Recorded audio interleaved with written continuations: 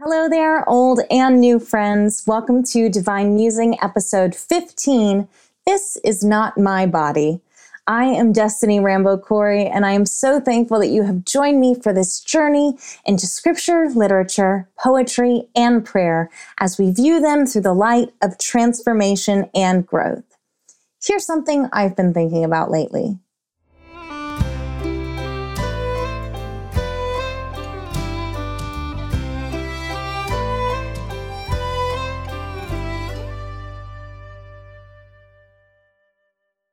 We begin with a quote from Hugo Hamilton. People say you're born innocent, but it's not true. You inherit all kinds of things that you can do nothing about. You inherit your identity, your history, like a birthmark that you can't wash off. We are born with our heads turned back, but my mother says we have to face into the future now. You have to earn your own innocence, she says. You have to grow up and become innocent. From the time I can remember, I've been ashamed of something concerning my body. When I was little, I had an overbite that was so bad, and my two front teeth stuck out so far that kids in preschool would call me things like rabbit, Bucky Beaver. I was teased constantly. I never smiled with my mouth open because I was so embarrassed. Puberty happened for me really fast. One day I was this tiny little thing, and in a matter of 4 months, I had grown almost a foot, and my chest developed from nothing to being pretty much what it is now. I was 12 and I looked like I was 19. My legs hurt constantly from the rapid growth, and I was horrified about my chest. Back in those days, purity culture was running rampant, and I would get singled out all the time in youth group and in church because people assumed that because I was young and in this womanly body that I must have been promiscuous, which was the furthest thing from the truth. My nanny didn't help either. She was super conservative and had a very aggressive way of making it her life's mission to hide my chest and to convince the world that I was not a woman. I had to wear two bras, a regular one underneath a sports bra, and then she would wrap me in duct tape until I could barely breathe. I wore clothes that were huge and hung off of me in an attempt to hide my womanliness. I felt cursed, like God somehow was punishing me for giving me a body that everybody thought looked like sin. I started dancing when I was really young. Tap, jazz, ballet, modern, hip hop, ballroom, you name it, I've probably danced it. I also studied rhythmic gymnastics when I was a kid and incorporated those things into my dance. As a child, I never thought that I was going to be a singer or a speaker. All I wanted to do was be a dancer. I studied for years with some incredible teachers all around the country. And in college, I was part of a modern company. I started teaching at the age of 14, and for 13 years, teaching dance was my whole life. But I lived in this constant state of hatred for my body, while at the same time loving it for the movements that it allowed me to do. You know, dancers aren't supposed to have womanly developed bodies, so the duct tape followed me long into my 20s. Helping run a dance school was so stressful, but in the best way. I loved to teach and choreograph and write shows that pushed the limits of what was generally happening in church dance circles. I was privileged to work with so many incredibly talented kids, many of whom I still stay in contact with today. Eventually, though, my body failed me again. One Easter Sunday, we were performing a piece to a song called Mercy Said No. The song was written in first person about someone going through the different stages of life, and along the way, evil comes along to try and shut them down. But mercy steps in and says no. The song had 3 verses, and I was at that time teaching a family of 3 sisters who all looked like the same person, but at different ages. So we dressed them up identically with the same hairdos and everything to kind of represent the same person growing. Each one of them danced a verse. I played the part of evil who would come and try to attack them. And at the end of each of my attacking sessions, my younger sister, Grace, she played the role of Mercy. And she was dressed in this beautiful red tutu with these red gloves and red point shoes. And she came glitzing out onto the stage and she would chase me as the darkness away. And then she would dance the chorus following the girl's verse with them around the lyric, Mercy Said No. I was so proud of this choreography, and the girls had worked so hard to make this Easter performance memorable. I had no idea how memorable it would actually be. At the end of verse 2, I was wrapping up my attack, and Grace came leaping onto the stage after me. I was meant to do this like flip, leap thing that I had done a million times before, that required me to land on one leg with my right knee bent. Well, when I landed, my right knee essentially exploded internally. I tore my ACL, both MCLs, and when I collapsed to the ground in pain, my kneecap cracked. I started screaming in pain, but no one came to help me. Everybody thought it was part of the choreography and part of the song. So I'm crying, I'm moaning, and I pull myself off into the wings of the stage, and the band was waiting back there because they were going to come back out and play another song after the dance. And they all started laughing at me. My guitar player looked at me and said, you probably should have saved the big dramatic fall until the last verse, because what are you going to do when you go out, for the big finale? And then he felt horrible because he realized that I was actually in pain. My drummer came and scooped me up and carried me into this dressing room that was behind the stage. It was the worst. It was the worst pain I've ever been in, but also at that point, I couldn't feel the rest of my leg from my knee down. I don't know if the shock of it all, I couldn't feel my leg. My knee was screaming. I was screaming. It was horrible. So the rest of the song is continuing to play on the stage, and the girls improvised and finished the dance. But I'll never forget the silence that followed the music ending. No one clapped. It was just silent. My mom finally took the microphone and I could hear her through the wall. And she said something like, I think Destiny is actually hurt. So everyone just pray. And we're going to pause service for a minute and go figure out what happened. Gosh. It took 3 reconstruction surgeries for me to walk again without my knee stuck in a semi-bent position.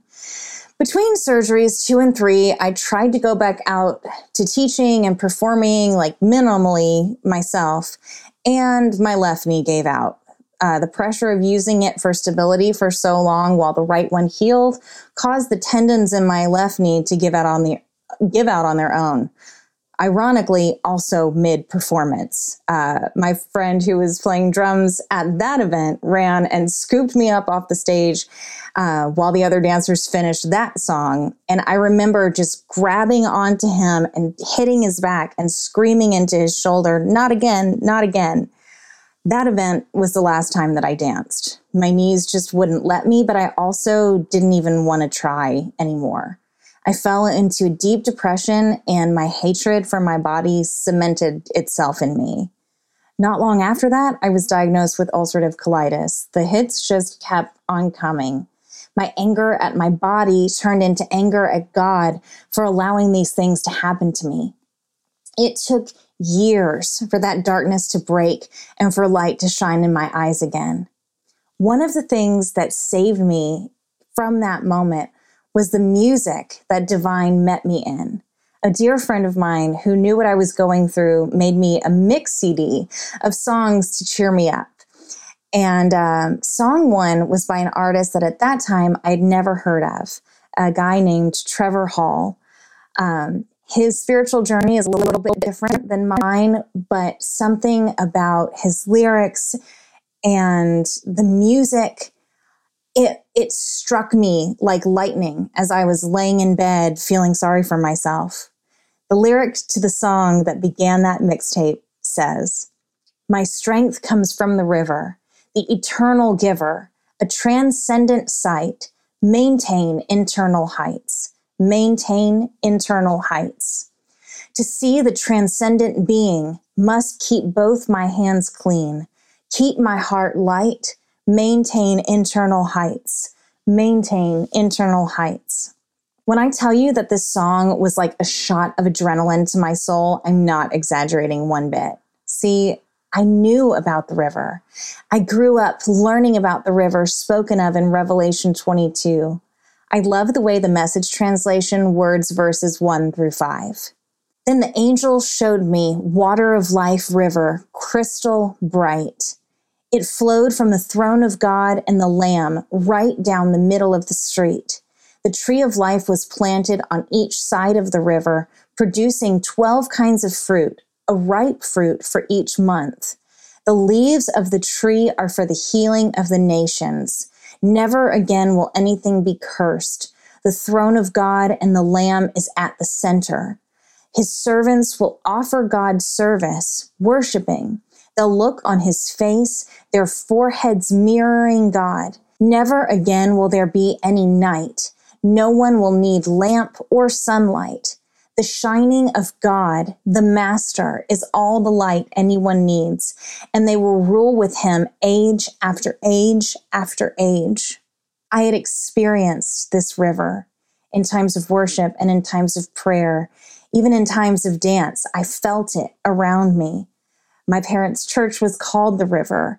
I experienced seasons of revival where the river of God physically manifested itself as a wind flowing through the altars of services that I was in. I knew the power of the river of God, but it's like I had gotten so sunken into the depths of my self-hatred, my depression, that I forgot.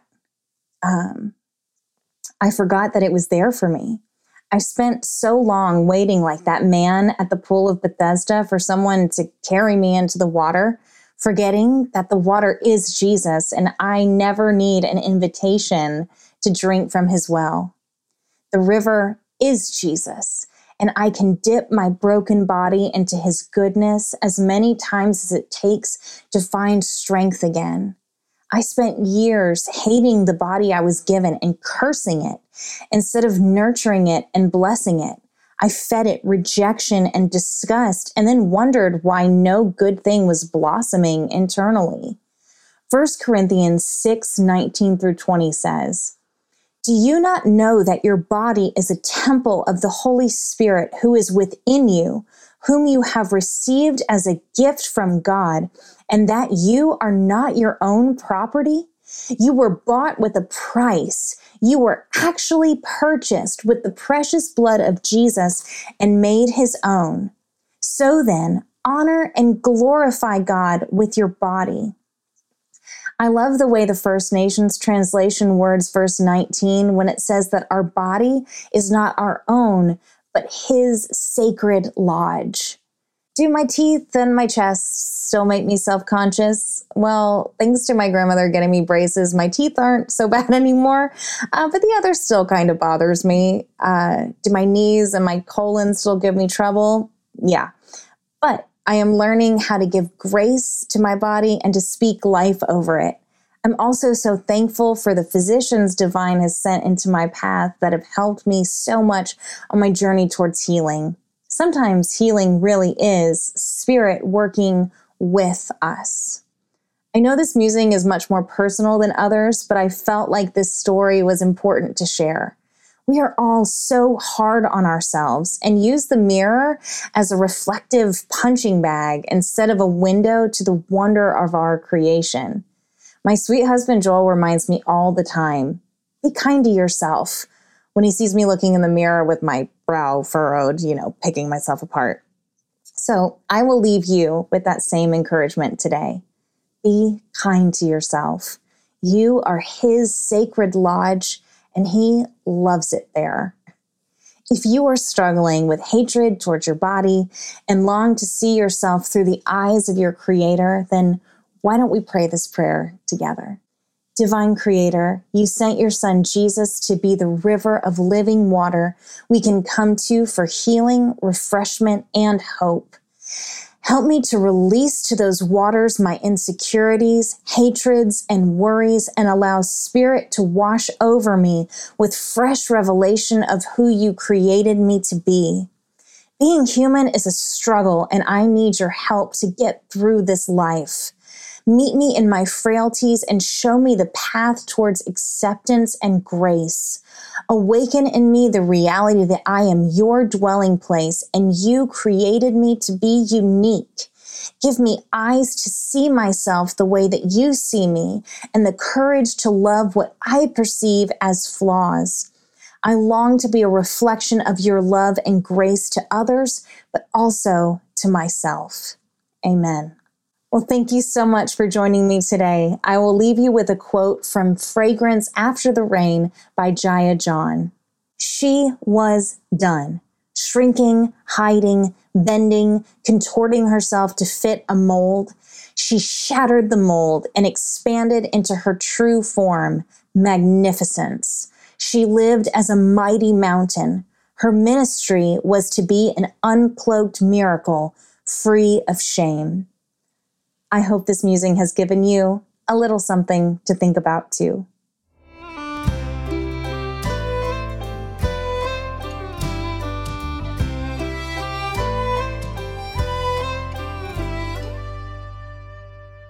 Thank you so much for joining me today for Divine Musing. For more information, head over to www.rambocorey.com. I would love to connect with you on social media. You can find me at facebook.com/Destiny Makes Music or on Instagram and Twitter at DesRamboMusic.